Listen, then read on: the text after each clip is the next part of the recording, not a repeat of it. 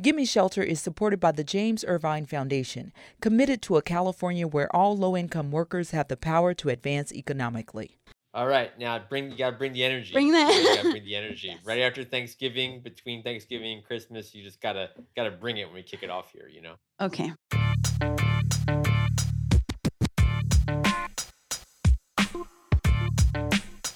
Welcome, everyone, to Gimme Shelter, the California Housing Crisis Podcast. I'm Manuela Toillas, housing reporter for Cal Matters. And I am Liam Dillon, and I cover housing affordability for the Los Angeles Times. And today, Tuesday, November 30th, 2021, we're talking about some new directions and ongoing frustrations about a phenomenon we've seen visibly grow over the last several years. And that's the issue of homelessness, particularly encampments on the side of freeways, underpasses, overpasses, parks, and sidewalks. We're going to talk about why we're seeing more people camped on the streets and what people think about this and what can be done. Right, and beyond that, we're going to delve into the results of a new poll co-sponsored by the LA Times that has some dire findings on perceptions about homelessness in LA County. And then we're even going to talk about a few big ideas that are animating the debates around homelessness in Los Angeles and Sacramento. To get into all of this, as always, we have the perfect guest. Who is it, Liam? That's right. So making a nearly unprecedented fourth Gimme Shelter appearance is Sacramento Mayor Darrell Steinberg. Mayor Steinberg is proposing what he is calling a new right to housing in his city as his homelessness solution. We'll be talking to the mayor about what that all means. But before we dive into everything, let's get into the most famous segment of all of California housing podcastery. It is the avocado of the fortnight. This is our look at the most extravagant, zany, outlandish story in all of California housing podcastery. But because this is an international show with listeners all over, most of my family, but they're out there, we decided not to limit ourselves to California, but reach into the Southern Hemisphere because we love the phrase, my original stomping grounds, Argentina. More specifically, Nordelta, one of the wealthiest gated communities in Buenos Aires, where soccer stars and industry titans have called their home. So this sounds pretty interesting. But Manuela, it sort of needs to be a very special story to take us away from California. Of course. So please tell us what's happening in Buenos Aires. So alongside the rich and famous, up to 140-pound rodents have also staked out the coveted land as their own and proliferated. Capybaras, proliferated. or carpinchos, as they're known in Argentina, are all over and multiplying in this gated community.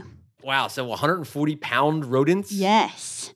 They've knocked a liveryman off of his motorcycle after a collision in a dark intersection.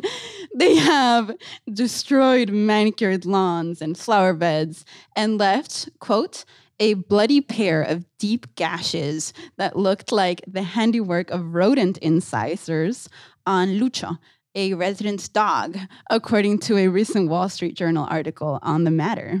Oh, no, not Lucho. Okay, but sadly, or maybe not sadly, but definitely sadly for Lucho, it sounds like there are many capybaras or carpinchos in people's backyards in Argentina. Yes. Now, Liam, I was actually a little surprised when you sent me this article because carpinchos have been a pretty regular part of the landscape for me since I was little. My grandma also lives in a gated community, although in a different part of the outskirts of Buenos Aires. And it was a regular pastime for me and my brothers and my cousins to go hunt for, not actually hunt, but look for carpinchos.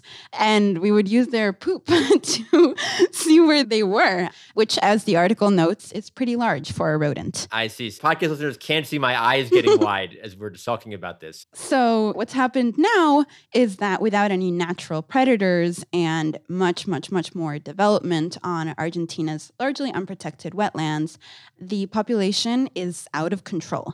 And neighbors want to rein them in, which has led to two warring WhatsApp factions, our iMessage in pretty much the rest of the world, at least Latin America. And so there's the pro and anti-carpinchos. So Liam, as a fictional homeowner in Nordelta, Which camp do you think you would find yourself in? I mean, I think in theory, I'd like to think that I'd align myself with the pro Carpincho camp Mm, and celebrate rodent proliferation. really? But, after reading that Wall Street Journal article, I wondered whether I'd end up more like Gustavo Iglesias, who it was described in the article as a 62-year-old real estate broker and longtime resident.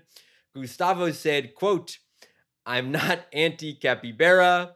I want to scratch their cute little bellies as much as anyone else." Uh-oh. Where is this going? So Gustavo continues, "The problem is that their population is out of control and people are too scared to do anything. No one wants to look like they're opposed to nature." I can definitely see you saying that. Yeah, it's a closet, not no capybaras in my Yes. backyard situation. Right? Another resounding avocado. I hope it was worth it to leave California for a minute there. So now let's head to the meat of our episode. Liam, you were telling me that you sat in on a focus group about homelessness recently. Tell us, what was that like? Yeah, that's right. So this is actually my first time watching one of these sort of focus group experiences. It was for a poll about attitudes on homelessness among LA County voters done by the Los Angeles Business Council Institute, which is a group of business leaders in LA. We at the LA Times are a part of the poll as well. How these focus groups work is pollsters get a diverse group of respondents in a room. In this case, it was a virtual room. And the pollsters ask a bunch of questions about homelessness for about an hour and a half. And the mood in there was pretty dark. Yeah, how so?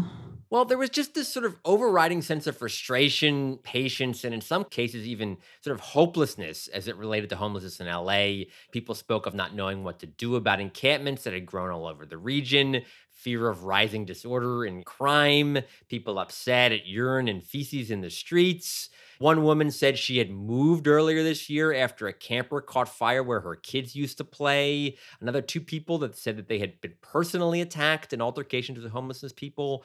Sort of what was interesting as well, I guess, is that you'd hear which perspectives and points of view were taking root in people's understanding of the homelessness problem. Yeah, what do you mean by that? Again, there was a sort of overwhelming feeling that homelessness was due to a lack of personal responsibility among the group. And that even included one person in the focus group who was formerly homeless himself. And there was also some pretty strong agreement that tropes about homelessness in LA and California more broadly, that homeless people move here for the weather and that homelessness is mostly mental health and drug addiction problem, were correct. This was sort of pervasive through the group. While in fact, studies show that both of these beliefs are wrong. Most homeless people are from the areas where they've become homelessness, and the lion's share of those considered homeless don't have housing for primarily economic reasons. And if people want to get more into that, we also have an episode with LA Times reporter Ben Oreskes going into all of this, but it sounds really bleak. Yeah, the group was pretty bleak. Now, to be fair, the group I watched was actually more pessimistic about homelessness than the broader findings in the poll. It's not like numbers in the poll are actually really encouraging either. What did you all find in the poll? Just some of the top line figures. 4 in 10 LA County voters said that our homeless people in their neighborhood made them feel significantly unsafe. Almost 4 in 10 voters said they either have experienced homelessness or housing insecurity in the past year or know someone who has. The racial disparity in those numbers was pretty striking too. Right. Although in line with the stats that we know about how homelessness disproportionately affects people of color. Almost half of Black voters in this poll either experienced housing insecurity themselves or homelessness or know somebody who has. And this poll was actually a follow-up to a similar one that was done 2 years ago, which is like nice so you could sort of track attitudes over time. And so what the pollsters asked, if homelessness had gotten better in people's memories over the past couple of years, instead the region's voters said overwhelmingly that homelessness has gotten worse. 79% said so compared to 7% who believed the situation had improved, and about 13% who said it had stayed the same. Overall, 94%, so like nearly unanimous voters, viewed homelessness as a serious or very serious problem. And that was actually a constant finding from 2 years ago. But one big change is that over the past couple of years, the city and the county and state and federal governments have spent hundreds of millions of dollars to deal with homelessness in the LA region. And another depressing finding was that there wasn't any group, whether it was government or an advocacy organization or labor unions, who got more than 50% of a vote of confidence being any part of the solution. In fact, local, state, and federal governments and even news media were seen as culprits, although developers and real estate groups took the lead there. Is there anything else that has changed over the last couple of years since that first time the poll was taken? Yeah, so there was one finding among the changes that I think really stood out to me and to my colleagues at the paper as well. Asked whether officials should focus on, quote, short-term shelter sites or, quote, long-term housing for homeless people with services. Voters by 57% to 30% opted for the short-term solutions option. And in a similarly worded question 2 years ago, our opinions were nearly evenly divided. And I think that sort of speaks again to sort of this overwhelming kind of frustration that was expressed in the folks that we talked to for this focus group. And also that finding leads pretty well into a story that you wrote recently about homeless encampments, especially those near freeways. Why did you find that these encampments are growing? Yeah, that's right. There's a lot more people sleeping on sidewalks and tent encampments and makeshift, sort of broken down RVs and bus camps pretty much everywhere in California. And one reason for that is that federal health guidelines from Centers for Disease Control during the pandemic urged law enforcement to stop clearing encampments, as well as to cut shelter capacity by as much as 50% in some cases to protect against COVID-19.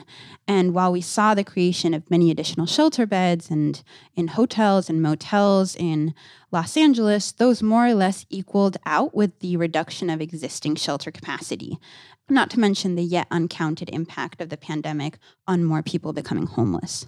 Right. So kind of give us a sense of where things were before the pandemic. There were about 161,000 people experiencing homelessness on any given night in January 2020, and that's 2 months before the pandemic hit. But even that count significantly underestimates the population, as it's taken during one of the coldest nights of the year, and it doesn't include people who are couch surfing or far enough away from the public view. So it's a pretty unscientific survey taken by volunteers. That, unfortunately, is still the most recent estimate that we have of the homeless population because the sort of count that takes place nationally in January was canceled last January because of pandemic concerns. It's sort of unclear whether one is going to take place in LA or elsewhere next year, or I guess in the coming months. But we still don't have a good estimate of the homeless population since the pandemic hit. Tell us, why aren't there are more people in shelters? So even before the pandemic hit and displaced an unknown number of people from their homes, we found that there was only about one bed for every 3 people living on the street, mostly in shelters. So one shelter bed. Yes, or sort of emergency transitional housing situation. But to be clear, not everyone thinks that that ratio that is currently about 1 to 3 should be 1 to 1. While most shelters have long waiting lists, others have beds that go unfilled. And there's lots of problems with shelters that have been well documented, like substandard living conditions in some with rats, roaches, bed bugs, mold. And there's also theft and assault and harassment that's been reported by others also in those shelters. So did you talk to anybody for your piece who didn't want to stay in a shelter? So William Brown, who I spoke to for the story, he had been living on an off-ramp off the I-5 in the city of San Clemente before being cleared by Caltrans in August. He was staying in a camp with about 20 other people. And he turned down an offer to stay at a shelter because he had had his belongings stolen multiple times at shelters. And he had this degenerative eye condition that made him legally blind that he said made him pretty easy prey at shelters. And a bed in a shelter isn't exactly housing. Shelters are designed to host a person for a short period of time while they're relocated to a more permanent place. But the problem is that there isn't enough of those either. William, for example, he'd been trying to get on a wait list for a voucher that would allow him to pay 30% of his disability income on rent as long as he can find a landlord who'll rent to him. But because of turnover among county workers, helping him alongside many other complications, he still hasn't managed to get on the wait list for one of those. And those wait lists can also take years. Wow, so he's on sort of a list to get on a list, essentially. And that's very far away from permanent housing, it sounds like. What has the state been doing about the encampment issue? So in recent public appearances, Governor Gavin Newsom has been talking a lot about the need to clean up the state and address homelessness, although it's not exactly clear how the different state agencies are coordinating these efforts or how they'll be fruitful in that effort in the absence of enough housing or even shelter for people. One stat that Newsom has repeated multiple times is how they've identified 100 encampments across the state and set strategies and timelines to clear them. But when I asked his office and Caltrans for more information, like where are those camps located, I was told they couldn't disclose that due to privacy concerns. So accountability has been difficult in that area. In all, Caltrans spent $15 million last year on homeless camp cleanups, and they conducted 19 encampment relocations in 2020. Whereas this year, they plan to spend more than double that with $36 million.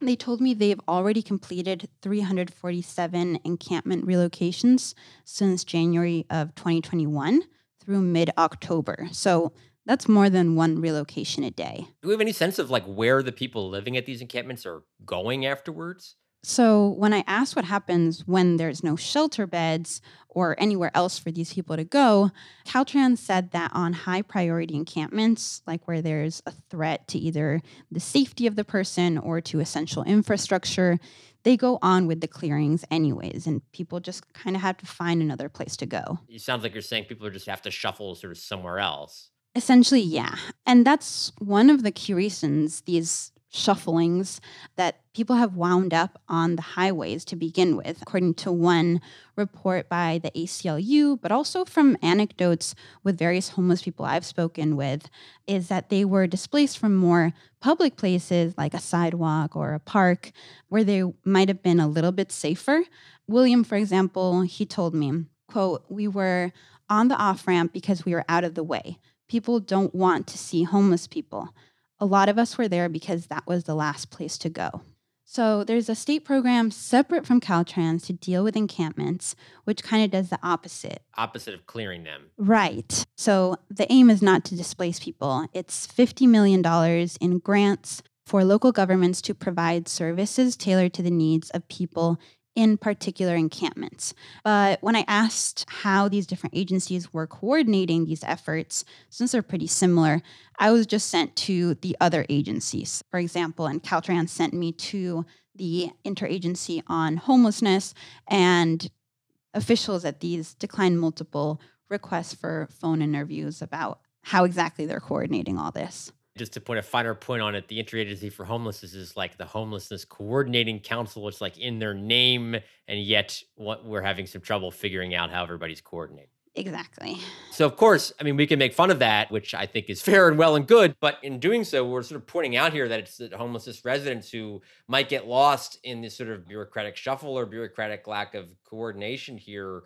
But we are now seeing plans across the state that aim to be sort of a bigger overriding response to homelessness, pitched as almost an entire solution, or at least sort of this major strategy. And something I think that we definitely see too in this lack of coordination is these warring priorities. Sort of in response to that survey that you all conducted, they want to move people out of the way, out of sort of harm's way, but also want to help people move into some sort of shelter or housing. But the availability of those options just hasn't caught up to the demand yet. And so everyone's kind of trying to figure out what to do in the meantime. Well, and let again the problems you identified in terms of the shelter system itself. Exactly. So I think that what's happening in Sacramento is pretty telling of that. So why don't we start with what Mayor Steinberg is planning over here?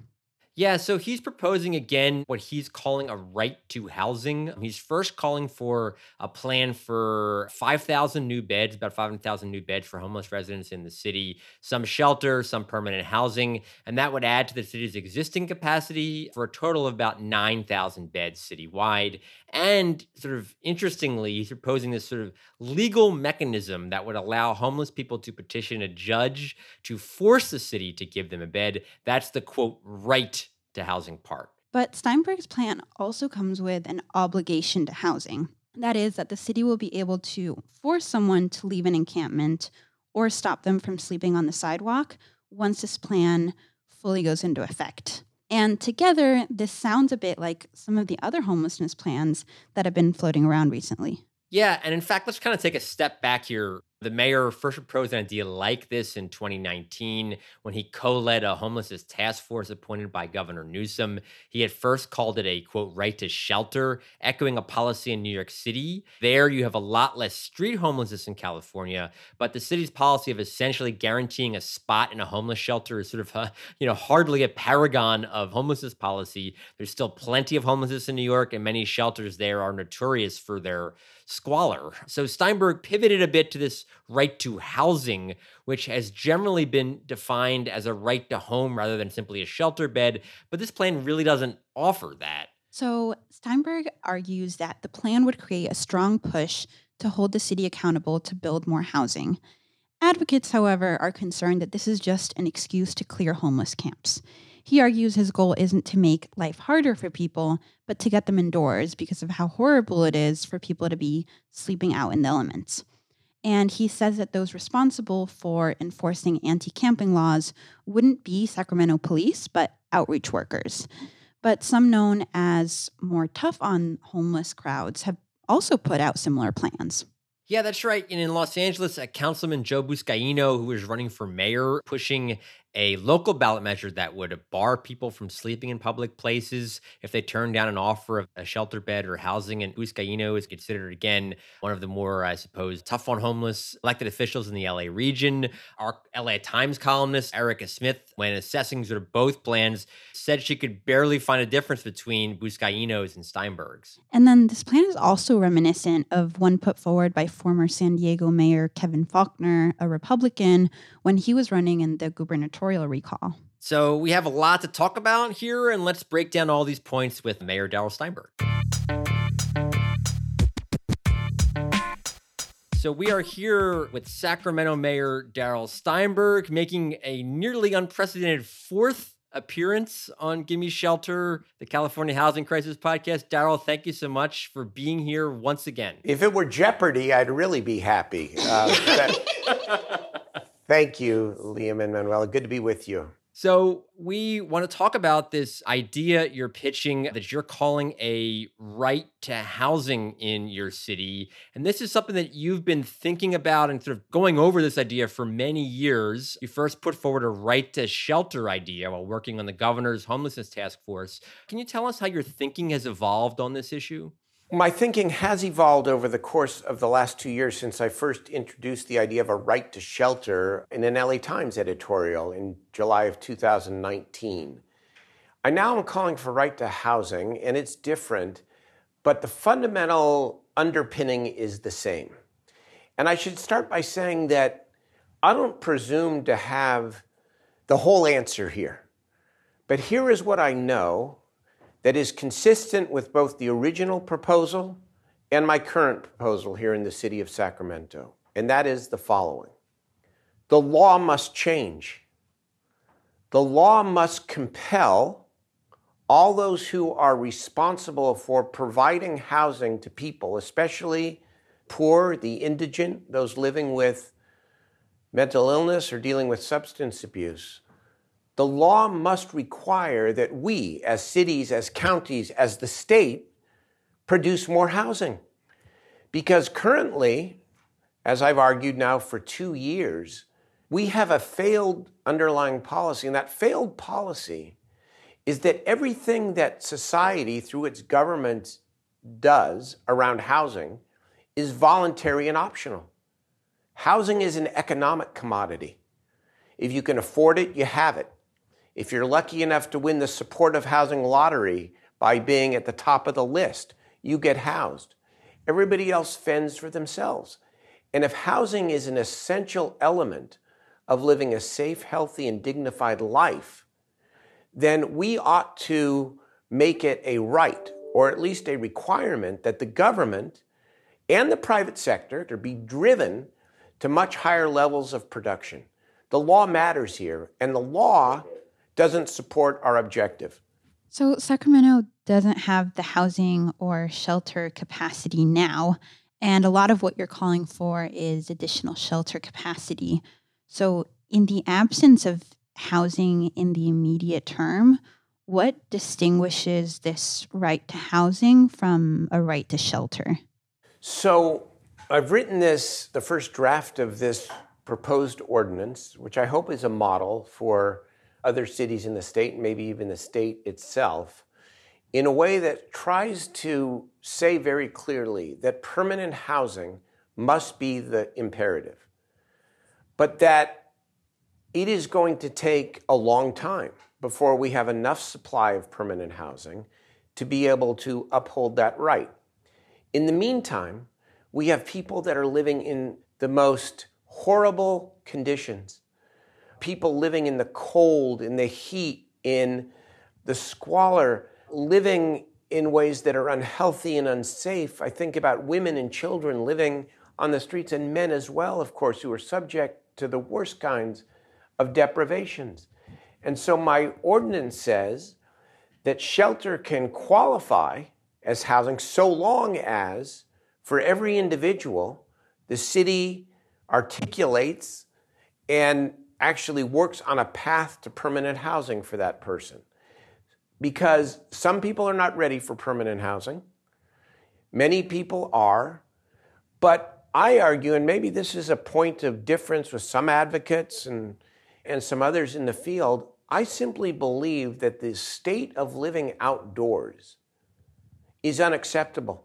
People live decades shorter lives.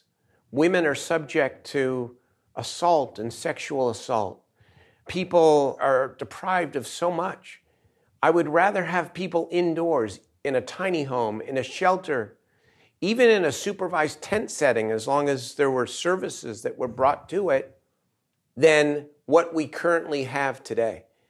And so that's the answer. Housing is the right, but shelter is a stepping stone for those who need it. And by the way, shelter is not just congregate shelter. It can be tiny homes. It can be converted motels. It can be safe ground on the way to permanent housing.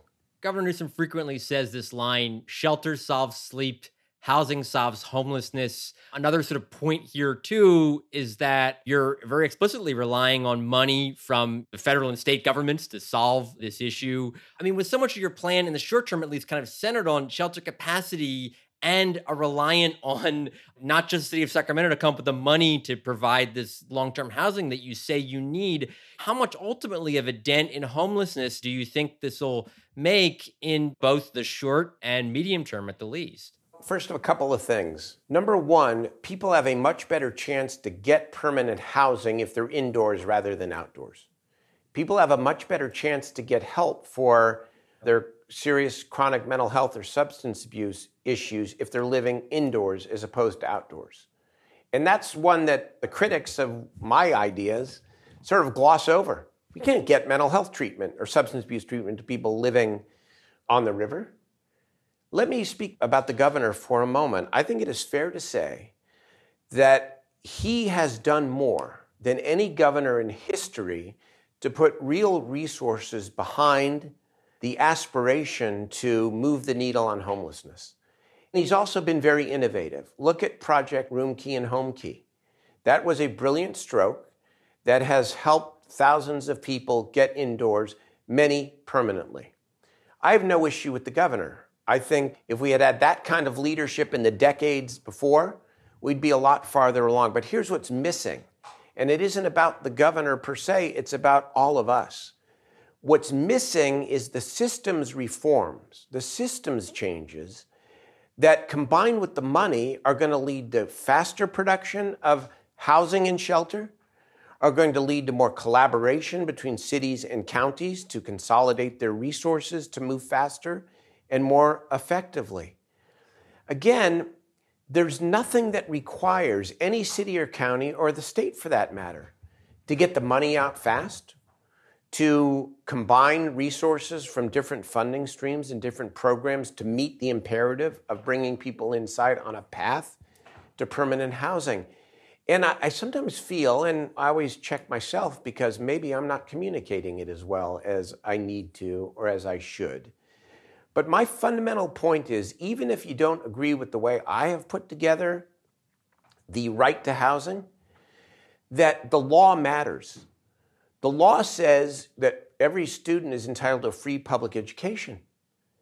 And that compels then the state, cities, counties, the school districts to build enough school space to accommodate every student. I've talked a lot about climate change. We don't say, please replace fossil fuel with renewable energy. We have set a mandatory percentage. That has changed behavior. It has changed the public sector's behavior.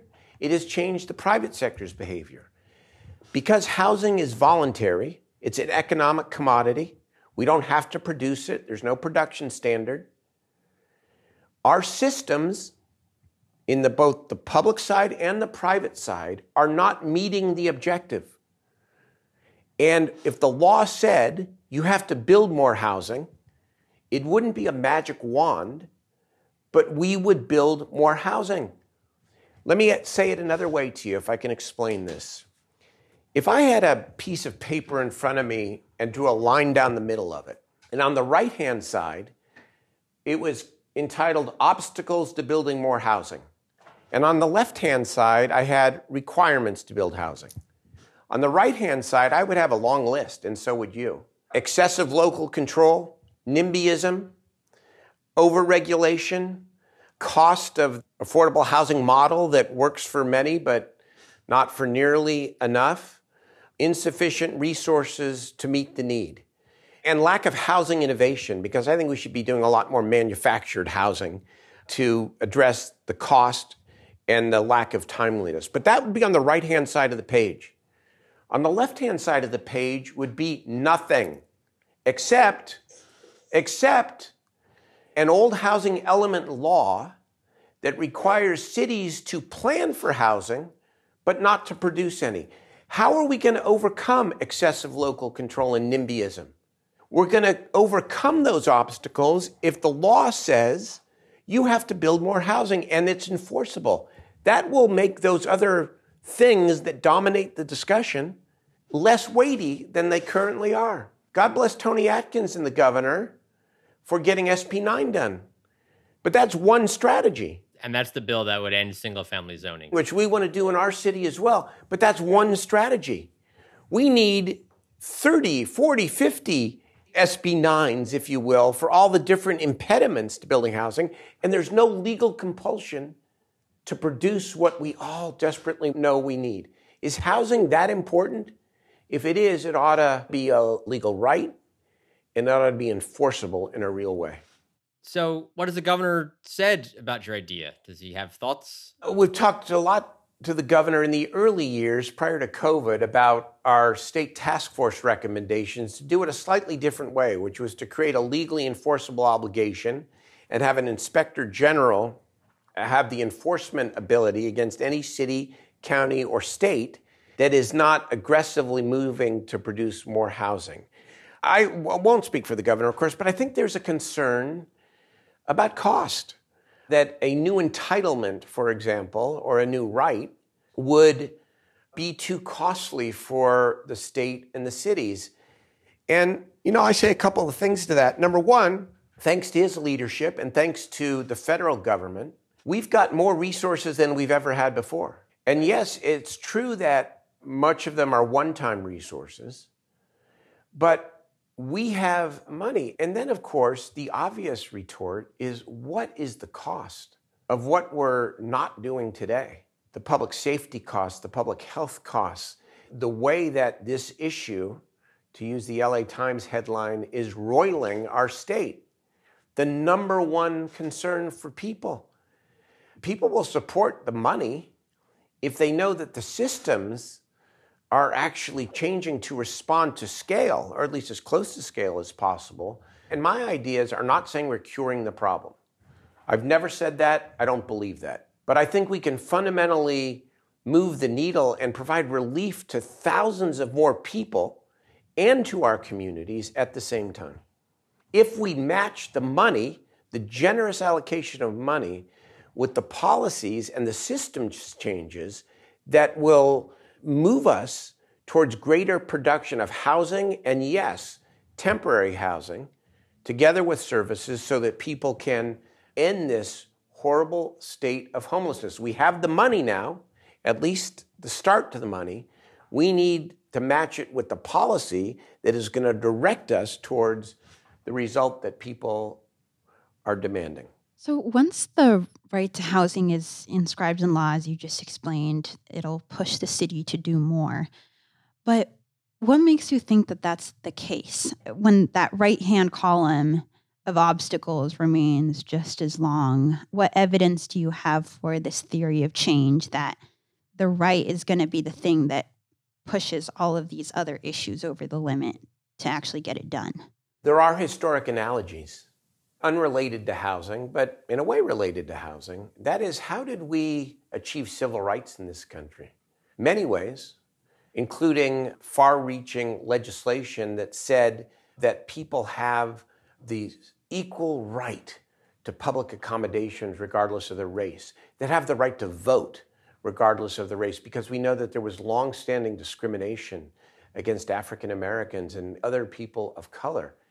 But it wasn't just the laws that were written, it was also the federal courts that got involved and enforced the Supreme Court decision in 1954 prohibiting segregation, separate but equal, no more. We used the courts to force the change. And the court should be a last resort, but what I'm saying is that it was the force of law that said desegregation is not going to just happen on its own because we know it's the right thing. It took law and it took court orders to make that change. All I'm saying here with the right to housing is if an individual is unhoused and they seek housing, that the city in this instance, and by the way, I recognize the imperfection of what I'm doing here in the city because we're one city, which is why I'm on your statewide podcast and hope that this becomes a statewide approach and a statewide policy, but you got to start somewhere. If an individual is unhoused, said to the officials in my city, I'm unhoused and I want housing, we would have 10 days to provide that housing. And if we said no and the individual was eligible, he or she could go to court and a court could not assess damages against the city or make this some big litigation thing, but could simply order us to provide housing to that person. What's wrong with that? It's pretty basic. And it would propel us, because we know we would be required eventually by a court of law to move faster, to move with greater urgency, and to try to provide capacity for the 5,000 or so people that we identify, not individually, but we identify cumulatively as part of the comprehensive siting plan that we passed in Sacramento. And on August 10th, we passed something that I don't think anybody else has done in the state, and that is we pre-approved 21 sites to say we're not going to go through this siting exercise one by one and have the fights that are inevitable. My colleagues came forward. We passed 21 sites. We're adding more sites. And now all we have to do is implement. Well, I want to implement faster with greater urgency. The law ought to require that, and it ought to be required everywhere in our society. So there's another part of this beyond just the right to housing that you've included as well, and that is ultimately an obligation for people to accept housing that's being offered. That's been criticized by some, particularly homelessness advocates, as potentially criminalizing being homeless, and sort of this longstanding argument about that. I know that your plan does not include police officers to enforce that rule, but how would you get around the fact that if there's an obligation for someone to accept housing and they don't want to do that, well, what's the ultimate outcome there? Couple of points. Number one is I believe that the vast majority of people who are unsheltered on the street want to come inside. My work in this area includes the Mental Health Services Act, Proposition 63. Virtually all of it based on the idea of voluntary services, assertive outreach, but voluntary services, and that's what I believe. And the right, by the way, precedes the obligation. You can never ask somebody to come indoors if you don't have anything to offer them. And so the right is 90 to 95% of my plan. The obligation to come inside is the last 5 to 10%. What happens if in the end somebody is offered multiple options, by the way, because my ordinance says not just one option, but multiple options to come indoors, because not everybody wants to live in congregate shelter. Not everybody's ready for permanent housing. It's got to be multiple options. What happens? All the ordinance says is that the individual cannot camp in the location they're camping. And by the way, our plan, including our comprehensive siting plan, includes designated campsites. So people who want to camp temporarily would have that option. It would probably be much easier, actually, politically and otherwise, to have left off that last 5 to 10%. But I want to be consistent, and I want to put out what I believe, which is fundamentally that the public policy of the society must be that people live indoors. 90 to 95% of that is the government's obligation. The last 5 to 10% may fall on some individuals, and if it does, we enforce it without police, with a trauma-based outreach approach, with no criminal or civil penalties. We simply designate where it's appropriate to camp and where you can't camp. I think that balance is important, and I'm willing to engage the advocates and anybody else in that. But I think the main point is that I know that becomes the headline, so to speak, because that is the controversy. But maybe I'm onto something, because I got some folks who say the right is too expensive and undoable, and others who say that the obligation is unfair. And you got everybody picking at different sides of it. Maybe you're onto something. But again, I don't say that I've got the perfect formula by any means.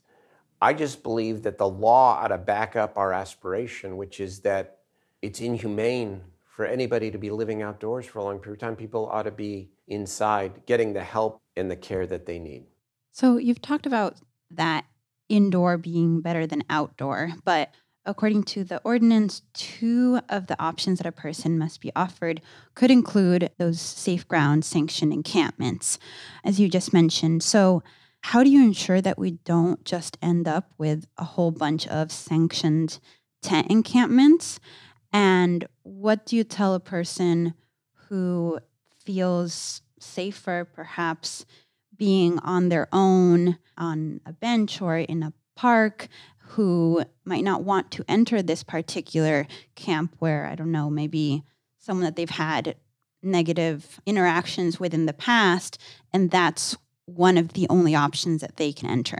Well, first of all, the idea of safe ground, which is enabling people to live in tents, but in an organized way, I'm actually a reluctant convert to believing that that needs to be part of a plan. I don't like it, but I also recognize that, at least temporarily, that allowing people to live in tents, but in a way that is organized and allows the social workers, the outreach workers, the mental health workers to come on into an organized place, gives people then a better chance at help than if they're spread out all over the city. So I believe that it is a necessary, appropriate, temporary option for some people. And plus, our business communities and our neighborhoods are saying loud and clear, and I have sympathy with this, that there are some places where it's just not appropriate to be living and camping. The second part of the question again, I'm sorry. Yeah, I guess these kind of safe grounds have also been, I spoke with someone in San Clemente where that was instituted and it ended up not being all that safe. How do you address a person's safety concerns who would rather camp on their own as opposed to in a big group and be outdoors anyway? So it's important to kind of go back and reiterate something. Safe ground is not the first option. The first option is getting people indoors, in a congregate shelter, into tiny homes, into converted motels, into permanent housing with whatever support they need. So that's the drive here. The choice between living in a designated camp area versus living on a bench, the individual has a much better chance of getting help and ending their homelessness if they are in an organized place. And my record is pretty clear on this in terms of leading with my heart and what I've done in my career. But I will say this pretty plainly. I do not believe living on a park bench is a civil right. I don't. And I think if it's a balance between autonomy and health and safety, the balance goes to safety and health, especially for the individual. I mean, I think about all kinds of debates I've participated in. The great controversy over requiring people who ride motorcycles to wear motorcycle helmets. Boy, talk about an issue where the rights to do whatever you want was put forward in a very forceful way, and it was an easy call for me because every right has its limitations and has its balance. And living on the street, I think most people don't want to. And the people who say they want to are the people who need the help the most. But I don't think people should be living on a park bench. And a hard balance, and it's not an absolute in terms of autonomy, then I accept that. But that's what the law does. It makes distinctions and balances rights and responsibilities in the best way that it can. There's people that I've talked to who are, staying on park benches, for example, and have been offered shelter and chosen not to go because for them, that is not safety. They feel safer on the street than in a shelter because of certain conditions, because they have felt preyed upon in the past in shelters. If you could speak a little bit to the issue of the actual conditions in shelters that have not had the most stellar record. A couple of things. Number one, the notion of shelter has changed over the last couple of years. Every shelter has to include the 3 Ps, pets, possessions, and partners, because people need to have every support that has enabled them to survive on the streets when they come inside. But the real answer is we have to have a diversity of options for people. That's why Project Homekey, I think, is so remarkable, especially if we can expand it, because it provides an alternative to congregate shelter. People can have autonomy inside of a room. And the same thing with the tiny home movement, which I think has been grossly underplayed. We need a manufactured housing revolution in this state and get to much greater scale with the tax incentives and everything else backing that kind of quality housing. But the answer is that it's not park bench or congregate shelter. We've got to see and meet people where they are at. That's been the fundamental notion of the Mental Health Services Act, that in the end, people who have been traumatized, people who are fearful, that we're only going to succeed in helping them end their homelessness if we meet them where they're at. I believe in that. That's my life's work. But it's not either that or remain out on the street, because you have to start somewhere. And bringing people indoors is a start to helping people find their recovery. Not everybody will, but again, we're not trying to cure anything here. We're just trying to make it much better than it currently is. Your plan includes, I guess, a sort of ramp up to provide the shelter and housing that would be necessary to sort of implement this right. And you're talking about that kind of coming in online fully in 2023. That's correct. But I also have an off-ramp for my city, which is to say that if we are making substantial progress by the fall of 2022 towards implementing our comprehensive homeless siting plan, that the council can extend the January 1, 2023 effective date of the new law. Let's say 2025 now. Let's use that as a date. So what does homelessness in Sacramento look to you in 2025, assuming your plan is implemented by then? I want thousands of additional people indoors and on their way to ending their homelessness in permanent housing with whatever support and services they need. And by the way, to state the obvious, the city cannot do this alone, even within our region here. Partnership with the county is essential, and we're working on that, and we're working collaboratively with the county. I want to push to bring in thousands of people, and I want the people of Sacramento to say not that it's cured, but that it feels better, that they see progress. That's what I want. And so the law, again, to get back to the essence of this, states the ideal. The law also has a prod. It says you either make greater progress or the law is going to require us to do whatever it takes to make greater progress.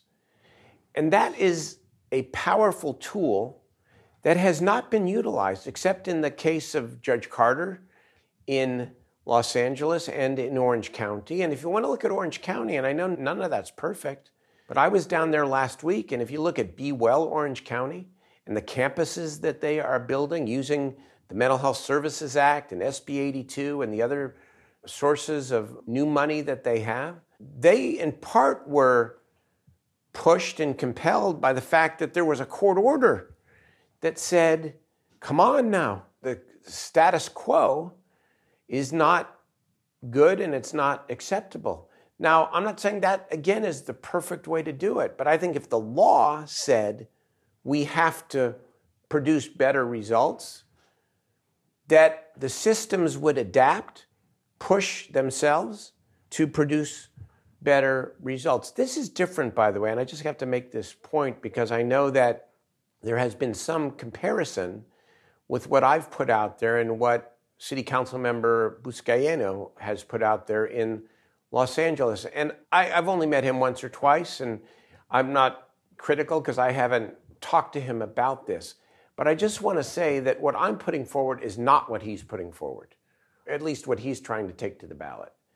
Because as I understand his plan, there is no real right to housing. There's no responsibility for the city of Los Angeles under his plan to produce X number of additional units of affordable housing and or shelter. He's just simply saying that if you offer somebody shelter and everyone in a particular encampment, you can move the encampment. That's not what I'm proposing. I am proposing a legal right that can be enforced, the right itself, before you ever get to that last 5%, if you ever get there, and that is the obligations. I know there's been some contrast and conflation, and maybe I need to take note, and my ordinance will go through the right kinds of amendments and amendment process, but the focus is on a citywide obligation to produce more housing and shelter to meet the need. So we were talking earlier, Manuel and I, sort of our portion of the podcast before the interview, about this deep sense of frustration that many in the public are expressing over the homeless issue in the state. As you've referenced, as we've discussed, billions of dollars spent and approved in recent years. And yet a lot of people believe, and rightfully so, that the problem is getting worse. You know, what do you hear about this when you talk to residents? It's exactly what I'm living in my city, of course. I am working hard to produce results, and I believe I've laid the foundation with the comprehensive siting plan, with consolidating all the resources we have, outreaching and working with our county to actually make change. And yet the change hasn't happened yet. We have gotten thousands of people indoors over the last 5 years, and many of them permanently housed. But people are becoming homeless faster as well. And I know, and everybody in my position or similar position knows, people can feel that it's actually getting better, that we're getting closer to scale, even if we never get to scale, that until that happens, people are going to be frustrated. And all I'm saying is that this is a unique opportunity.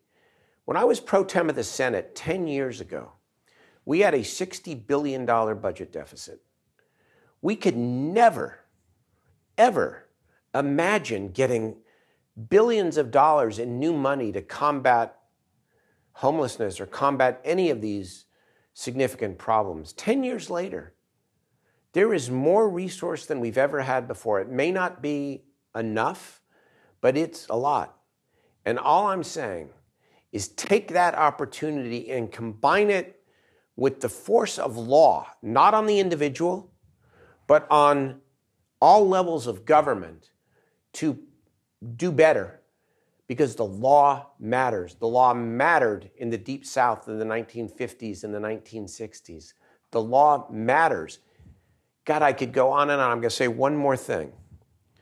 In the 1960s, when the state passed the Lanterman-Petra Short Act, the 5150 law, there's a little-known part of that law that rarely gets discussed. And that is, that law applies to people with developmental disabilities as well. And you know what the legislature did back then? And obviously, it's easy to criticize in retrospect, and in some ways that law had a lot of great elements to it. But what they said was, if you have a developmental disability, you are entitled to treatment and services so you can live independently in the community. And you know what they said about mental health? Not an entitlement. There continues to be a discrimination, call it stigma, against people who are living with severe mental illness. And we, collectively, are allowing people to linger on the streets, and collectively we're frustrated as hell, and we're putting real money towards it. But maybe we ought to go back to that point of differentiation back in the 1960s and say that people living with severe mental illness ought to have the right to treatment. People who are unhoused ought to have the right to housing. That these are basic needs to survive in society.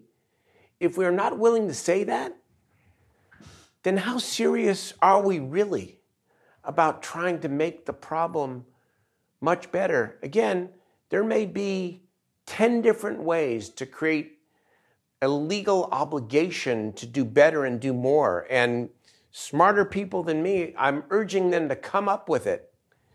But put the law behind whatever you do. Otherwise, it's all bottom up, all aspirational, all great intentions. Thank God for all the new money. We'll help a lot of people along the way, but we'll be steering in many different directions.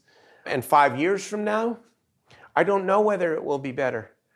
I'd like to think it will be, but I have my concerns. All right. Well, Mayor Steinberg, anything else that you want to add or convey, emphasize to our very vast and influential audience of listeners? Well, you do have a vast and influential listenership, and I just appreciate the opportunity. I'm either way ahead of my time here or, maybe I don't have it right. I'm not just a politician for many years. I'm a lawyer, too. I believe in the law, and the law sends signals. The law matters. And when the law says this is required, we have a better chance of it happening. And I hope that somebody picks up the mantle beyond my city and that we provide relief to people who are living, but for the grace of God, there go I out on the streets. And for our entire state and all of our communities who long for something better. We've got a great governor here who really is willing, unlike other governors, to lean into this in the right way. But let's combine the money with the policy and the systems changes, and I think we'll go farther together. Thanks for having me. Thank you.